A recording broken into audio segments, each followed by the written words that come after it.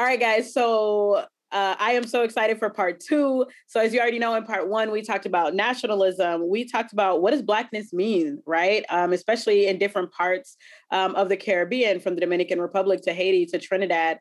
What does it mean to be Black? And what does it mean to come into your Blackness when nobody around you in your family, even though they look like us, right? They're not claiming to be Black. What does that look like? So for part two, I'm really excited because what we're going to talk about is not only dismantling, because again, we have to decolonize, we have to dismantle, we have to unlearn, we have to do all of these things. But what are the true feelings that people have towards being Black, and discussing that, especially within their families? What are you taught in your home and things like that? So I'm actually, because this is such a good discussion, I feel like I'm going to take the back seat a little bit. And what we've learned, especially in part one, is that Black people are not a monolith.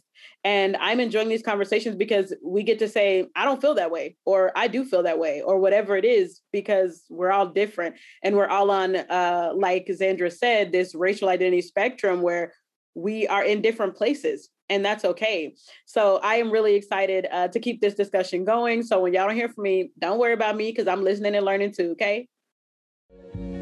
Hey, Black Joy and Bootstraps, the podcast that you really need. Helping my Black community. Good vibes, good energy. Black Joy and Bootstraps, talk financial literacy. Love and education, wanna see my people elevated. Yeah. We've talked a lot about a lot of things. I hope y'all were able to follow because it was good. But I do want to talk about the dismantling piece, right? Of like a lot of the things that we've learned, because as a Black American, as an African American woman, again, I can't keep saying this.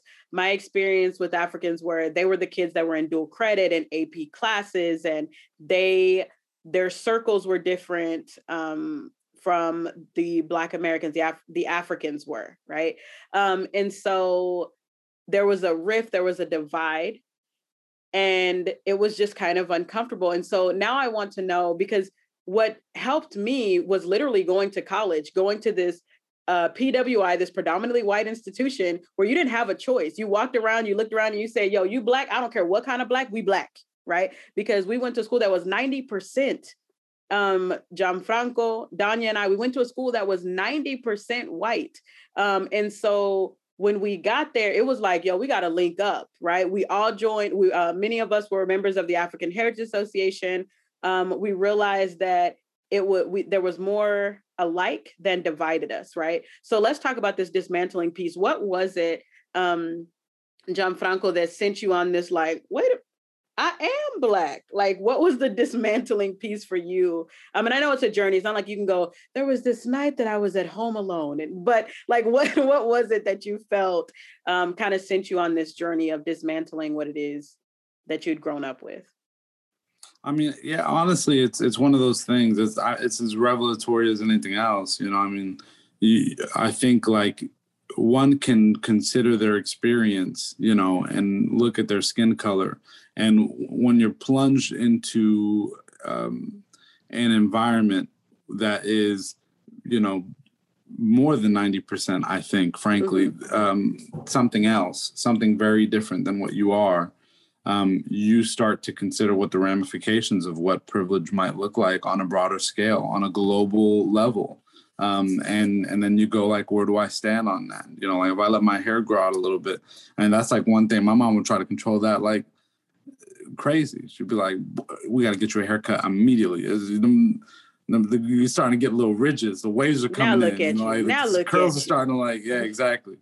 And so I think that those are the moments where you ask the question, you know, in a way that feels really peripheral.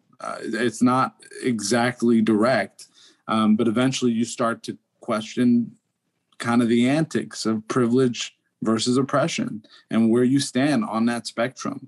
And then you start to go, shoot, like I'm here and I've got it better than a whole lot of people in this world.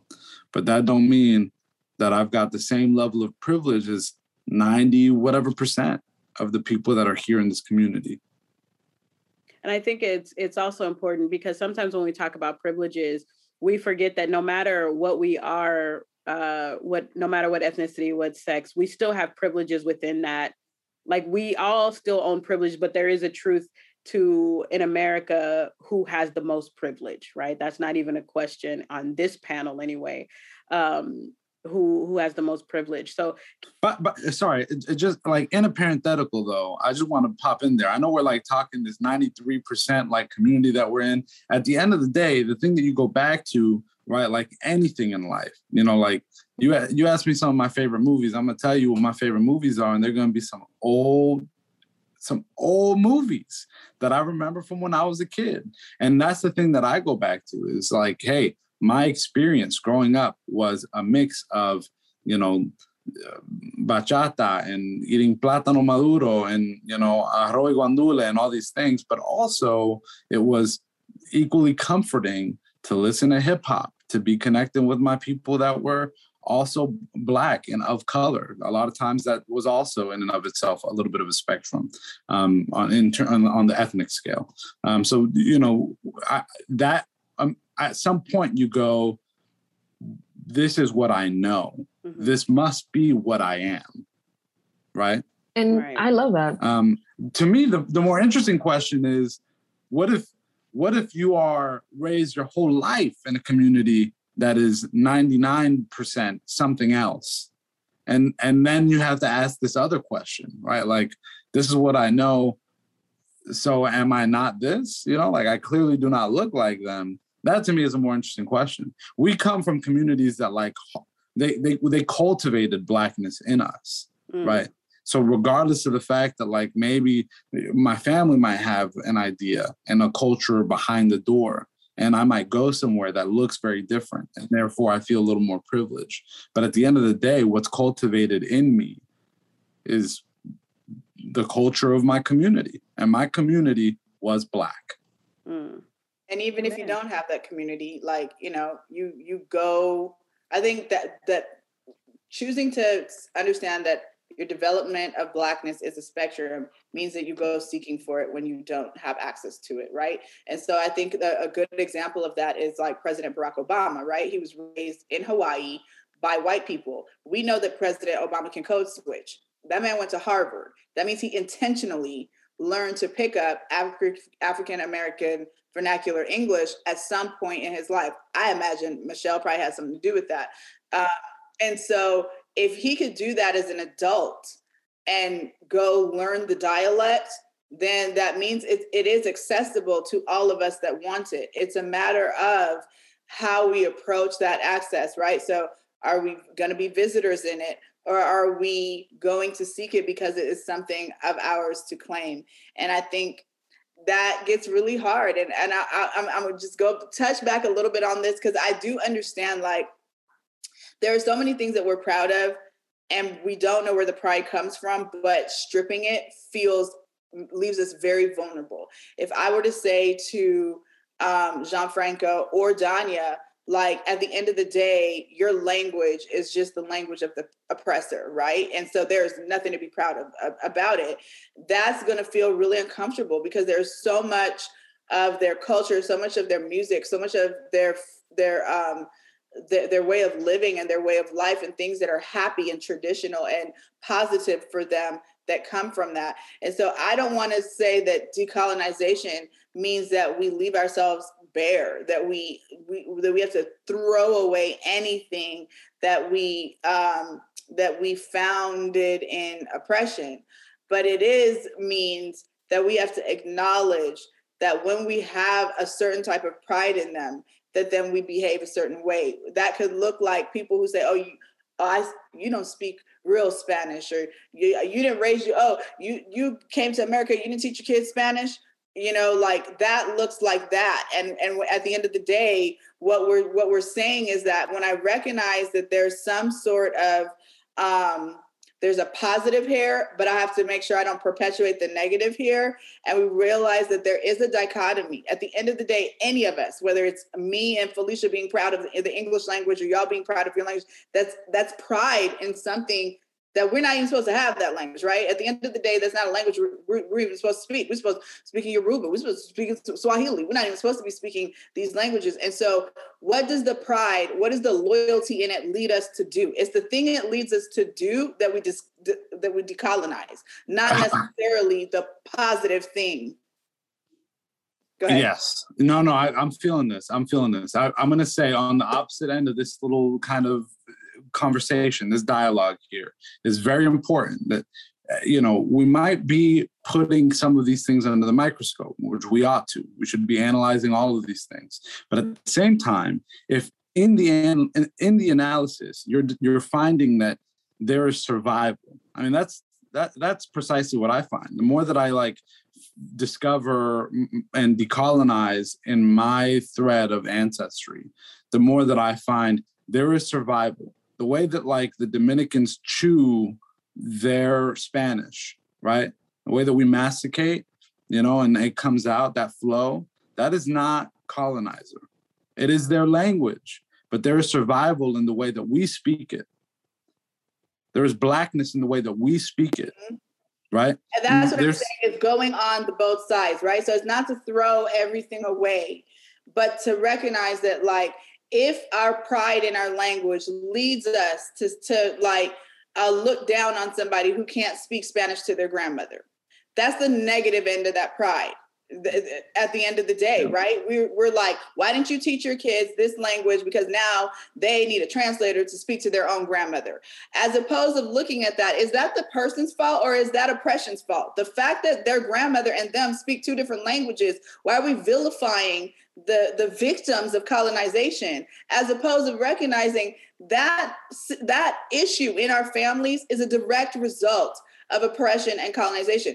How we treat that, we have to experience that. We will be more graceful with each other. We will have much more softness, much more understanding with one another if we recognize that the issue of a grandchild and a grandparent speaking two different languages is a direct result of our oppression, as opposed to somebody going to America and not teaching their kid Spanish or French or Creole or all these other languages. How we talk to each other about that will absolutely change when we recognize that problem exists, not because the people that immigrated didn't teach their kids Spanish. It exists because of the Atlantic Holocaust trade, not because we went to America and forgot about who we are. But also, if you are first generation and past that, and you don't teach your children how to speak one of them languages that belong to your ancestors, and I'm not talking the colonizer, I'm talking the cultural, kind of tribal respect that should be in that, the spirit of the African ancestry. And you're doing your family a disservice. I'm gonna say that. Period. With our upbringing, we had a grandma or grandpa in the house, so it was easy to kind of have that language come in a culture because my grandma was there. But for us, right, I think we're a bit more separated now. I'm far from home.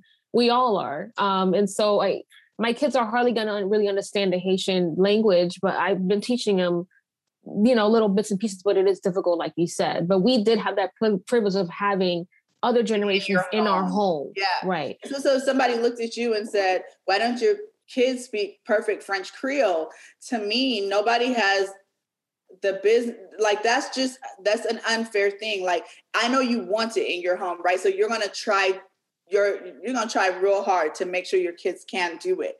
But if in some way you fall short, our other Haitians who were able to do it supposed to look at you and go, your kids ain't really real Haitians, because they can't see that, and they would say that. Yeah, they would say that. Yeah, a lot of people those are the portions that I'm saying, let's take a look at that's where I say let's dismantle, because that's the breaking that down is the only way that we'll unify as Black people, is to recognize I moved, therefore I cannot put my kids in the same situations that I was in to pick up the language. It gives yourself grace, right? You're not a lapsed Haitian. You're not a worse Haitian because you don't have literal access to the things. Then the way you give yourself grace in that is that you understand, I do not literally have access to things my parents had to in order to to help me learn the language the way they do. And then somebody else should not look at you and say, well, you're not as Haitian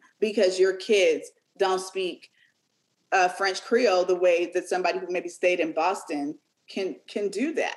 Right. I did want to go back with that. Oh, sorry. Hold on, Donya, go. Oh, I was going to go back to Felicia's question, kind of going back to the dismantling and as a community, because I think we're touching base on a personal growth to dismantle this whole ideology of like nationalism and all that stuff. But as a community, I feel like we have to drop all like I'm just imagining like an invisible border, like Trini, Jamaican, Dominican, all this stuff. We have to drop it all, even when it comes to African countries too, because like you mentioned in AHA, we were going great for a long time, but after you left, Marvelous, she was elected as the president of AHA and all hell went loose. We were in one of the rooms for hours because they said she did not deserve to be president because she was an African. I was shocked because she's Haitian. And so it's just like, what are we doing here? You know what I mean? Like we're all Black and in a 95% white, university. Like, what are we doing with this conversation here? So I feel like we, like Zandra said, we're holding on tight to these countries, which is great, but it's like not doing us any good, especially when we're trying to get together in a place where you walk down the street, we all look the same to these white people. Like it doesn't make any sense. So I think just dropping down everything is what makes us move forward. And it also goes down to small little sects. Like in Ethiopia, Tom's tribe is like under kind of like they're just getting murdered left and right. So it's like even just like small little areas, these little pockets. It's like, you guys are all Ethiopian. What's going on? So like it's bigger than just these islands and stuff. It goes down to just this holding on tight to like a border of like this little piece of land that you own. We need to drop it all in order to move forward, honestly. I appreciate that. Also, just for those who are listening, AHA is African Heritage Association. And Tom is her Ethiopian husband. So those two things are important for people who don't know. Yeah, sorry. Yeah. So Kenya, this is like going completely back because we've moved forward, we've moved back, we've done. I really loved this, but I did want to ask one question. Will your kids be African American? Will they consider themselves? Will you consider them? Are they African American? They're Haitian American. Haitian American. Still Haitian. Yes. And it's crazy because Tom hasn't taught them. That drop everything, and then she's like, "They're Haitian." I mean, even in this house, I mean, it's just everything is still going. Like I'm still teaching the language. I'm doing the best that I can, but like it just goes back to the practices and the cultures. It's still living and breathing in this home. I mean, what else are they? I mean, I get they are born in America, great, but they are Haitian and Ethiopian. And it's crazy because Tom hasn't taught them nothing Ethiopian. So I'm like, these kids are Haitian, period. I'm sorry. Like it's their practices and everything. I mean, it's like when they get older, I feel like it'll be kind of confusing because you have someone from Ethiopia, one person from Haiti, and you have other people saying you're supposed to be African American. It might be a bit confusing, honestly. I wasn't confused. Don't you think? I'm Trinidadian. I mean, for them, I'm African American. I mean, I'm in. But with two different African, you can say two different African countries. I mean, because you're just Trinidadian American, but Ethiopian and Haitian. I'm two black cultures. I'm Trinidadian and I'm African American. I'm gonna step in right quick. I know what we're all saying. What are we saying? I know what we're all saying. Tell us. So, yeah, no, Zandra. Come in and mansplain and tell us what we're saying, John Spencer. No, yeah, let me lug around my manness. Let me just lug it around, throw it all around this dialogue. He's like, I understand what you women are saying. Let me explain to you what it is that you all are saying. This is more an essence of clarification. I'm going, okay, Zandra, what I'm hearing you say is... Come on. Yes. Yeah.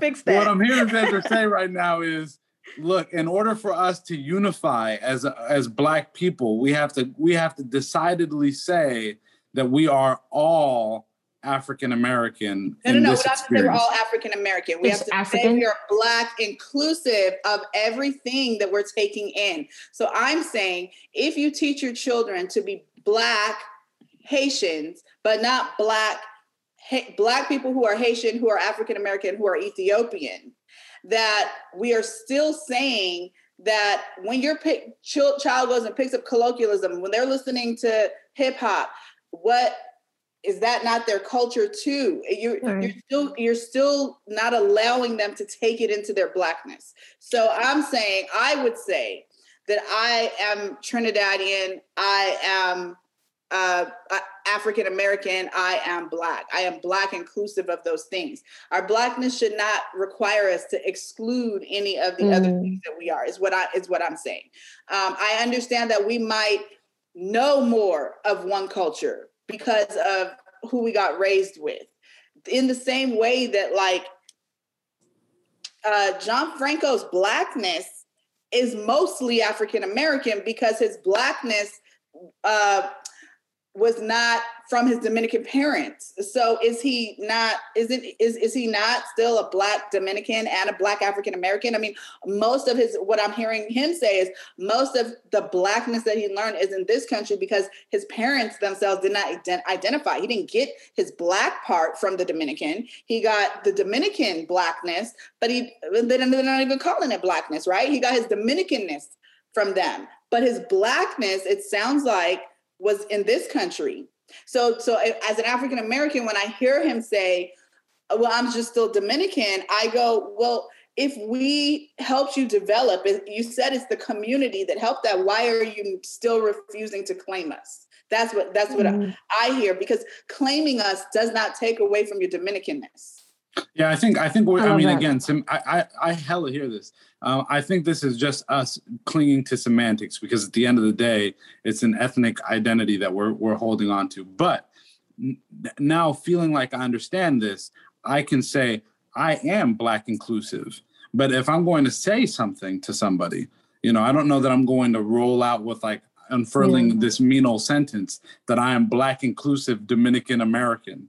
I'm probably still going to say I'm Afro-Dominican or I'm Dominican American. Those are the things that I've clung to my whole life, but that does not mean that I'm no longer Black inclusive. Black. That's the only thing. That's the only part I'm curious, because as a Black person, if I'm trying to find out where you're from and I can't see you, if you say to me I'm Dominican American, that's not synonymous with Black, because there are white. It absolutely is. I think the American part is synonymous with Black. Aren't there white Dominicans? Yeah, but those white Dominicans, you best believe, are probably really Black. So you know what I'm saying? Like the Dominican Republic, unlike a place like Puerto Rico, is 90-something% Black.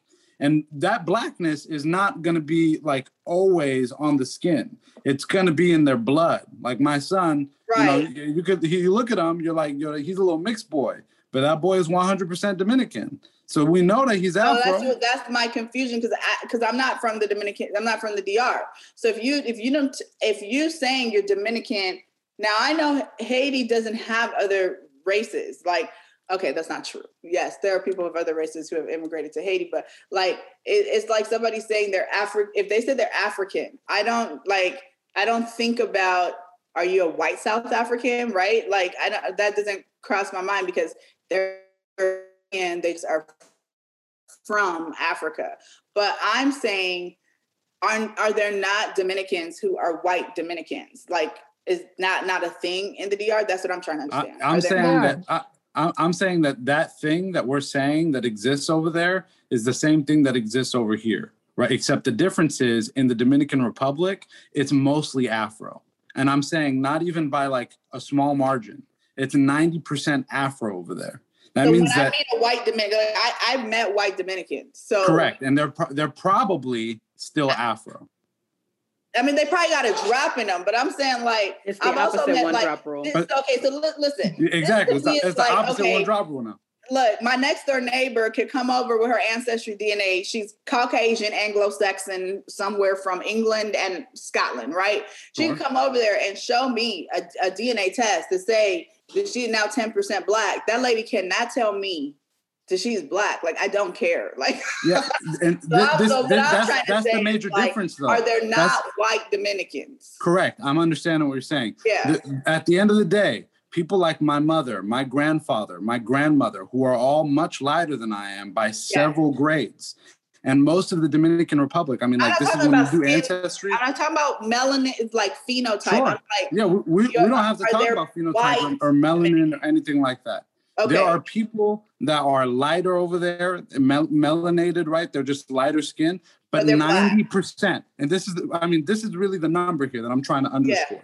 Yeah. If 90% of the country is Afro, that means that very few people that you meet that are Dominican are that's what white. I'm trying to understand about the DR. Right. Okay. So like, I'm going to just drop stats here, okay? Yes. Because I looked very much into this, deeply into this. Now I'm excited because I'm like learning about the great. DR. Yeah, I'm excited for everybody here too. I'm excited for the Dominicans that listen to this. The Dominicans are like, oh, shit. Like, everybody like, you black. You know? So this is what I say all the time. I say Puerto Rico, and these are real stats, Puerto Rico is 60% Afro, which means that the what we decide to portray from Puerto Rico happens to be mostly white, and yet still the majority is Afro, okay? Cuba is 80% Afro, 80%. That means that 20% of Cuba is what we would consider white, which means that most of the people that you meet that are Cuban are Afro. And the Dominican Republic, overwhelmingly, beyond all of the other ones, because it was the first stop on that Middle Passage, is 90% Afro. Which is why Haiti is as black as it is, because we are the same country. We are the same people, colonized by two groups. So this is the last thing I'm going to say. And then we can, this is the last thing I'm going to say, really. Gianfranco, what do you say? Because the truth is, to thrust blackness upon someone who does not want to say that they are black is difficult. Like, that is a difficult conversation. It could be very aggressive. It could be very, like, harmful. I don't know what other thing I can say, but what do you say? How are you as a Dominican educating other Dominicans to say, hey, we're black? I walk them through what happened economically in the country, because to understand what happened there, you cannot approach it from like a place of aggression. There are both Dominicans and Haitians that when they're in a room with other Dominicans, their intensity and intention is to go, you guys are, xenophobic and racist towards the Haitian community and therefore towards blackness. Well, let's back up here. A lot of things happened in history. I'm not saying that this is excusable. No, not by any stretch of the imagination. It's very much kind of a situation where when Haiti was freed, all of a sudden, kind of like what Zandra was saying, she was very right on the money. I was excited when she said it. There was a ton of stuff that was being sent out all around that was saying, yo, if you guys try to do this, you won't even be able to trade with other countries. And that means you're not going to have goods. And if you don't have goods, you're not going to be able to play this universal global game of power. And power at that time, like it is now, like it was before, has been mostly defined by whiteness. So what happens to a country, right, whose mental state is, if we decide to do what this other country did, then the world will hold us accountable and we will be punished for it. What do? Do you decide to be black all of a sudden? Do you decide to say, like, yeah, we are truly black? Or do you push back? Do you say, this is the psychology of this, right? This is what oppression is. So it's very important to look at that from that position. Now, the things that might happen around that can be really terrible. The Parsley Massacre, an awful event that was on a Nazi level to me, okay? Where many Haitians were killed, murdered in this genocidal fashion to try to erase blackness and what they thought was maybe possible in the Dominican Republic. But it's impossible. Because we are rooted in blackness. It's 90% in our system and all of us. I feel like one thing that I have loved about this discussion today is that we're all at different places. And we're all learning what that means. What does it mean to be Black? What is nationalism? What is xenophobia? What is colorism? All of these different things. And I feel like this is so accurate of Blackness. And I want to just sit in that for a second, because I feel like when you bring people on a panel, you want everybody that's at the same, you want everybody to agree, or else it's uncomfortable, but I like this. I like that we are like, well, I don't believe that's nationalism. I'm gonna say I'm Haitian, right? And Zandra's like, but it is nationalism, and you need to, we got to figure this out. You know what I'm saying? And I love that, because this is Blackness, right? We are all different, and we do all believe differently. But at the end of the day, what I want us to understand is that regardless of ethnicity, regardless of nationality, that we are Black, right? And that we are trying to decolonize and dismantle, and we are trying to all rid ourselves of white supremacy, and we're all on that spectrum of decolonization, right? This has been insightful. I just can't even say how insightful it's been. I'm going to go to Danya, and then I'm going to wrap it up. But y'all have been awesome. Oh, just kidding. Gianfranco also. Let me just go. Final thoughts for everybody. Final thoughts.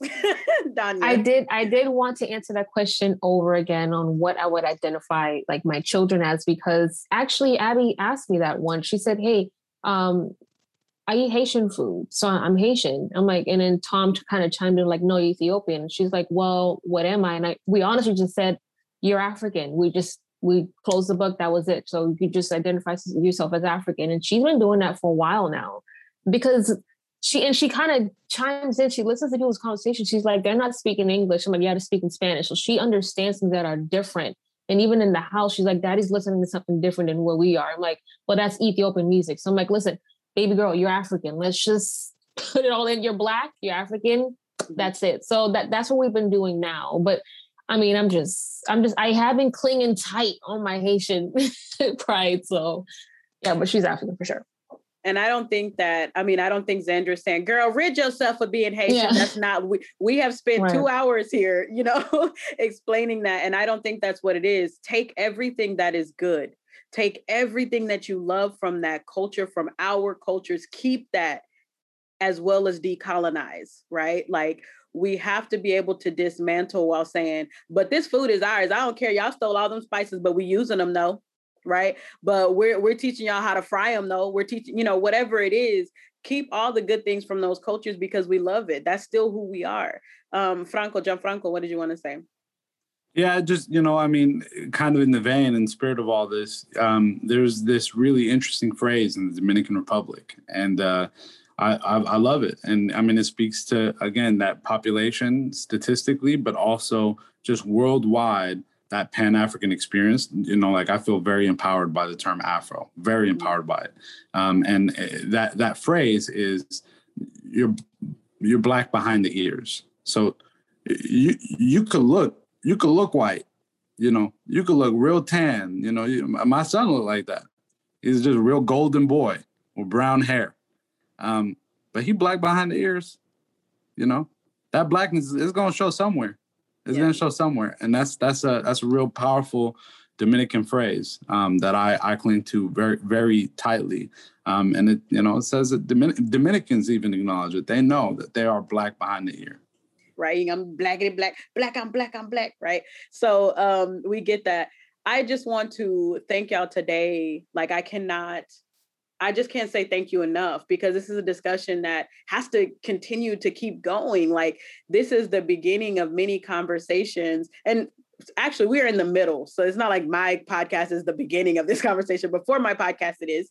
But for us as a people, this is an ongoing discussion as to what this looks like, because we're dealing with centuries of oppression and centuries of colonialism and colonization and all of these things that we have to unlearn, right? And so I just want to say thank y'all. We Black, we all Black. We're going to continue to learn what that means. Yeah, exactly. Everybody putting up the fist. That's so funny. But I just need you guys to know that I appreciate you coming on today and your expertise. I just love y'all so much. And y'all just continue to impress me with everything that y'all do. Listen, let me stop because y'all know I this would be a whole other hour, me just thanking y'all and telling y'all how great y'all are. So thank you so much for coming on today, y'all. Thank you. Hey guys, you've just listened to another episode of Black Joy in Bootstraps with your host, Felicia Jimenez, and I have a couple things I need you to do. One, I need you to subscribe right here, right now, wherever you're listening to me, so that you never miss an episode in the future. The second thing I need you to do is follow us on Instagram and Facebook at Black Joy in Bootstraps so that you can receive all of our content, not just our podcast episodes, okay? As you already know, our goal is to each one teach one, and we cannot do that without you. So thank you guys so much. Till next time.